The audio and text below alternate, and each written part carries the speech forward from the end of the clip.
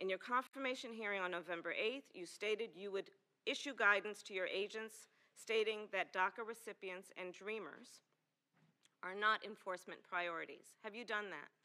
They are not enforcement priorities, ma'am. Have you issued that statement and that to your agents, that guidance? That is clear from the ICE. That's not my question. I personally have not, no. You also committed that you would make clear to DHS employees that DACA recipients' information would not be shared for enforcement purposes. Have you done that? I have verified that. It is not proactively shared. If it's a national security threat, that's a different matter, but DACA information is not proactively provided. I have verified that. That's not my question. Not have you verified it. That's clear to me. It's in policy. It's an existing written documentation. My question, I will repeat, is based on a commitment you made to me in another United States Senate hearing. And I'm saying that written is already exists. So I didn't need to redo it. It already exists. That is not the point. Have you made that clear? Yes, I have. Hundreds of thousands of employees in your department. Yes, I have had multiple meetings where we have discussed this, and I have clarified again and again. Yes, ma'am. Have you issued some kind of directive, written directive, to the hundreds of thousands of employees of your agency? It already exists. So you've not done that. That's the short. Why would I do it again? It already exists. Okay, let's talk about why you would do it again. Let's talk about the data that shows that there has been an increase of, I think, threefold of the number of people who are non-criminals by ICE's own definition who have been detained in your department. Can you give me that number, please? How do you reconcile your point, which is that it's clear to the agents in your department, when the data supplied by your own agency does not reflect that? The data that I have has 92% last year being criminals and those with final orders of removal. And so where we have information that there has been an increase of the number of people, nearly 3 times the number of individuals with no criminal history as compared to the same period last year, are you saying that's incorrect? I'm saying I don't have the data that you're looking at. Is it final orders of removal, or is there another national security threat? No criminal history. That's not what I asked. Is it a final order of removal? We're talking about the people that you are contacting. Are you prioritizing equally people with no criminal history as you are those who you described earlier as being criminals because they are felons? We prioritize those with criminal convictions as well as those with final orders of removal. So my question is, do they have equal priority in your agency? They're both top-tier priority for enforcement. Do they have then equal priority? Ma'am, we're going to enforce the law. If there's a final order of removal, we will seek to remove you. Okay. What is your budget request for this year? I don't have the figure for FY18. Do you believe that your department and agency is adequately funded or that you are in need of resources? It depends on the particular area, but we have worked very closely with the administration to ensure that we do have the tools and resources we need to do our job. So I'm assuming that you have adequate resources, which is why you can apply equal priority to those who are felons and those who have no criminal records. Ma'am, we will not ignore the law. If you have gone through the system and you have a final order of removal, you are a priority to be removed. What starts here changes the world. Well, I've got to admit, I kind of like it. What starts here changes the world. We are the music makers, and we are the dreamers of dreamers. The average American will meet 10,000 people in their lifetime. I was handcuffed to another man from another tribe whose language I did not speak. Don't think.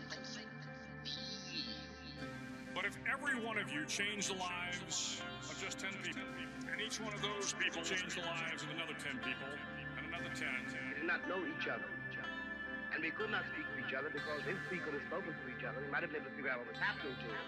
To every politician who is taking donations from the NRA. It is because America has not invested in its people. Shame on you. And you can change the entire population of the world, 8 billion people. And if we could have figured out what was happening to us, we might have been able to prevent it. If you think it's hard to change the lives of 10 people, change their lives forever, Well, it didn't happen. Here we are. you're wrong. Are you better off than you were 4 years ago? My fellow Americans, it's time to speak out. They're looking for help. They're looking for help. They're not looking for more of the same. When people lose their jobs, there's a good chance I'll know them by their names. When a factory closes, I know the people who ran it. When the businesses go bankrupt, I know them. We will respond with that timeless creed that sums up the spirit of a people. Yes, we can. Yes, we can. Yes, we can. And when we get enough money, honey, we'll bring you down. But their children were saved. Their children's children. Generations were saved by one decision, one person. But changing the world can happen anywhere, and anyone can do it. So what starts here can indeed change the world. But the question is, what will the world look like after you change it? Welcome to Public Access America. Make a stand. I know I did. Thank you very much, and may God bless America. Senator Booker. Thank you very much, Mr. Chairman. First of all, I just want to say about the DACA issue going on right now, that to me this is a very profound moral issue in our country. It's a moral issue because, as you know, many of these children do not have even memories of their home country. And now in our nation, they're doing things that are extraordinary. In my state, we have DACA recipients, dreamers who are servants in the military. We have dreamers who are first responders. We have dreamers who are entrepreneurs. One young lady sat in my office and employs hundreds and hundreds of people. And I'm sure you're aware, because you've probably met with these people, correct? You've met with dreamers, yes? I have not met with DACA recipients as Secretary of Homeland Security, no, sir. Have you met with them before, dreamers before? Not as self-identified, no. So then for your knowledge, a lot of these folks are now hanging not only in the balance of waiting for policy, but it's a grievous anxiety. It's undermining their life and their well-being and their ability to serve. This moment for them, these weeks and weeks of waiting, on something where 80% of Americans agree, Republicans and Democrats agree, that we should find a way for these folks to stay in this country.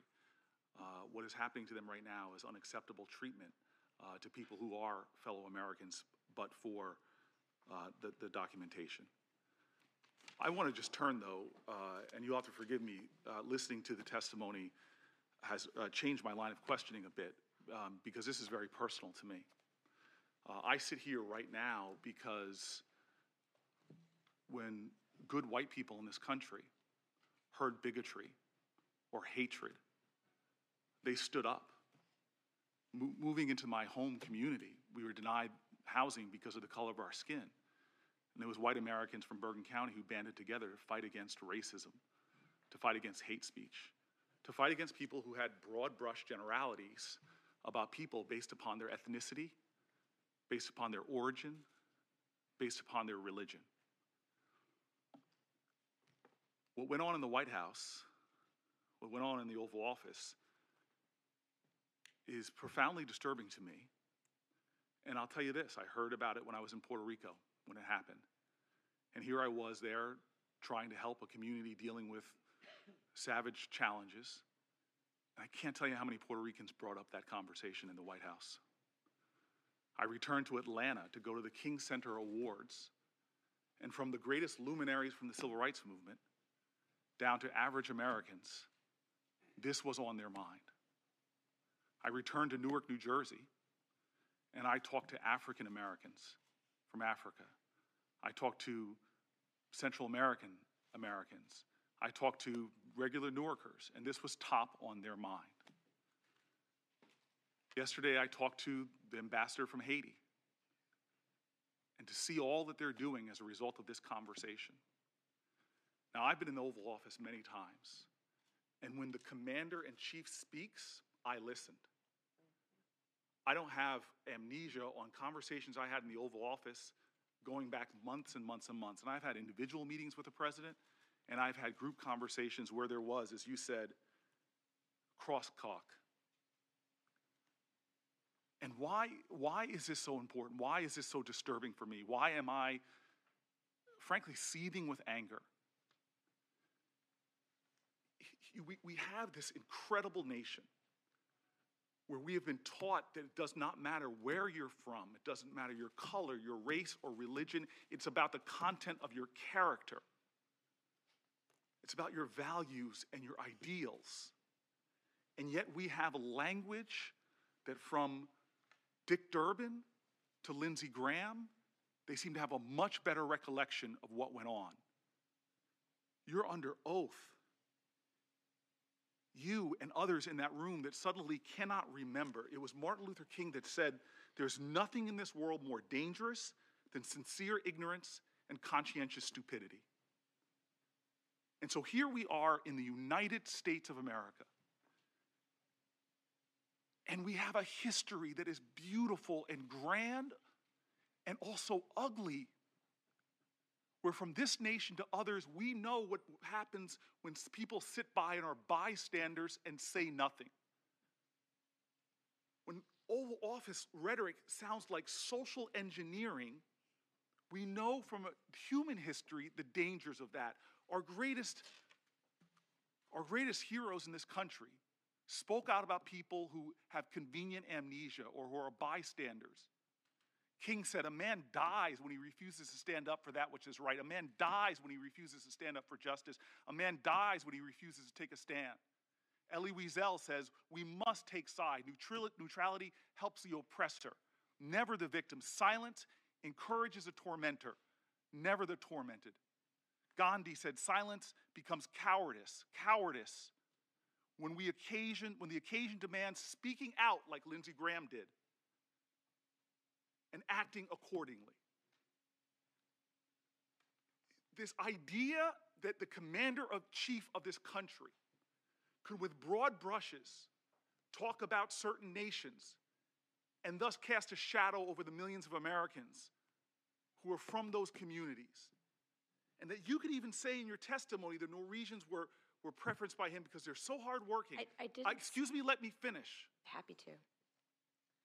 Let me just draw a connection of why that matters. I'm sure you remember the 6 words from our president, the 6 words that he said after Charleston, Virginia last summer.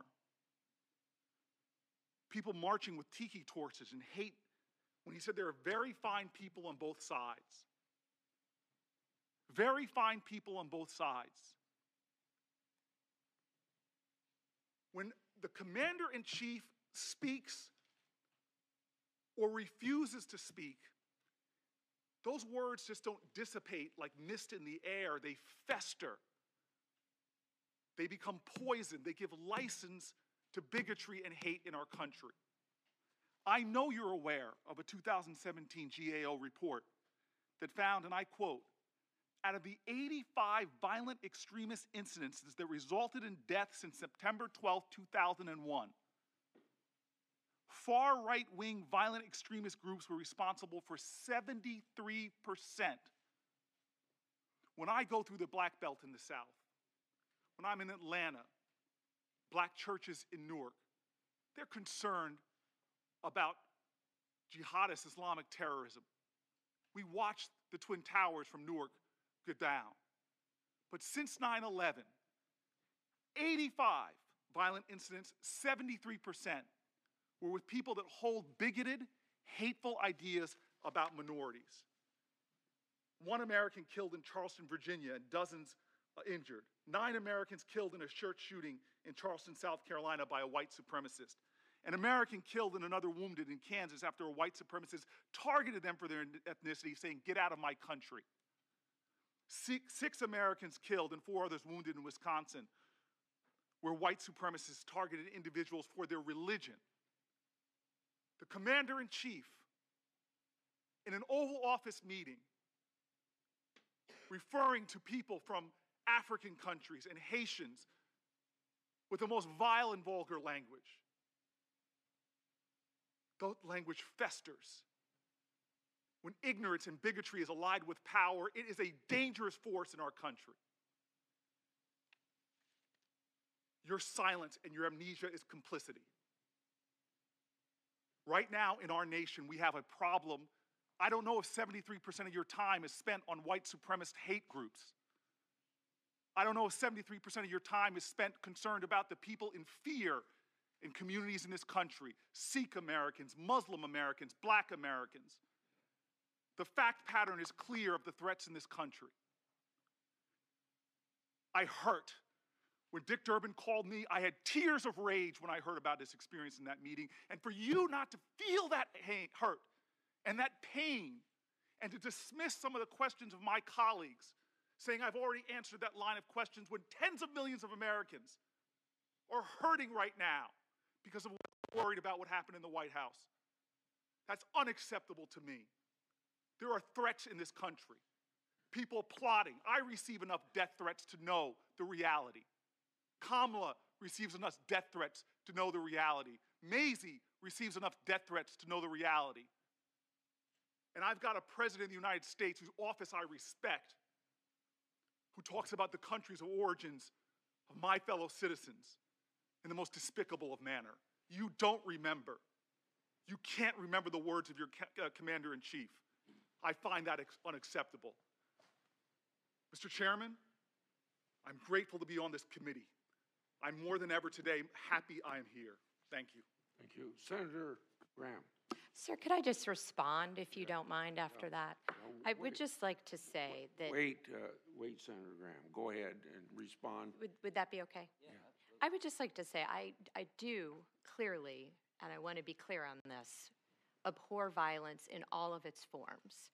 I couldn't agree with you more that the Department of Homeland Security has a duty to stop and prevent violence in all of its forms. Our preventing terrorism programs have been reassessed and relooked at just this year to ensure that we actually are going after the threats, to include white supremacy, not just to focus on what was focused on in years past. So I would just like to say that to you. I share your passion. It's unacceptable. It can't be tolerated in the United States. Under the authorities that I have at the Department of Homeland Security, violence in any form will not be tolerated. To those who would tear the world down, we will defeat you. This is our moment. This is our time. To those who seek peace and security, we support you. Yes, we can. And to all those who have wondered if America's beacon still burns as bright, tonight we prove once more that the true strength of our nation comes not from the might of our arms or the scale of our wealth, but from the enduring power of our ideals, democracy, liberty, opportunity, and unyielding hope. Let me tell you something you already know. The world ain't all sunshine and rainbows. It's a very mean and nasty place, and I don't care how tough you are, it will beat you to your knees and keep you there permanently if you let it. You and nobody gonna hit as hard as light. Ask not. Yes, we can. What your country can do for you. I have a dream. Ask what you can do for your country. My poor little children. Yes, we can. One day live in a nation where they will not be judged by the color of their skin, but by the content of their character. I don't have to tell you things are bad. Everybody knows things are bad. It's a depression. In this lifetime, you don't have to prove nothing to nobody except yourself. But it ain't about how hard you get. It's about how hard you get and keep moving forward. How much you can take and keep moving forward. That's how winning is done. Yes, we can.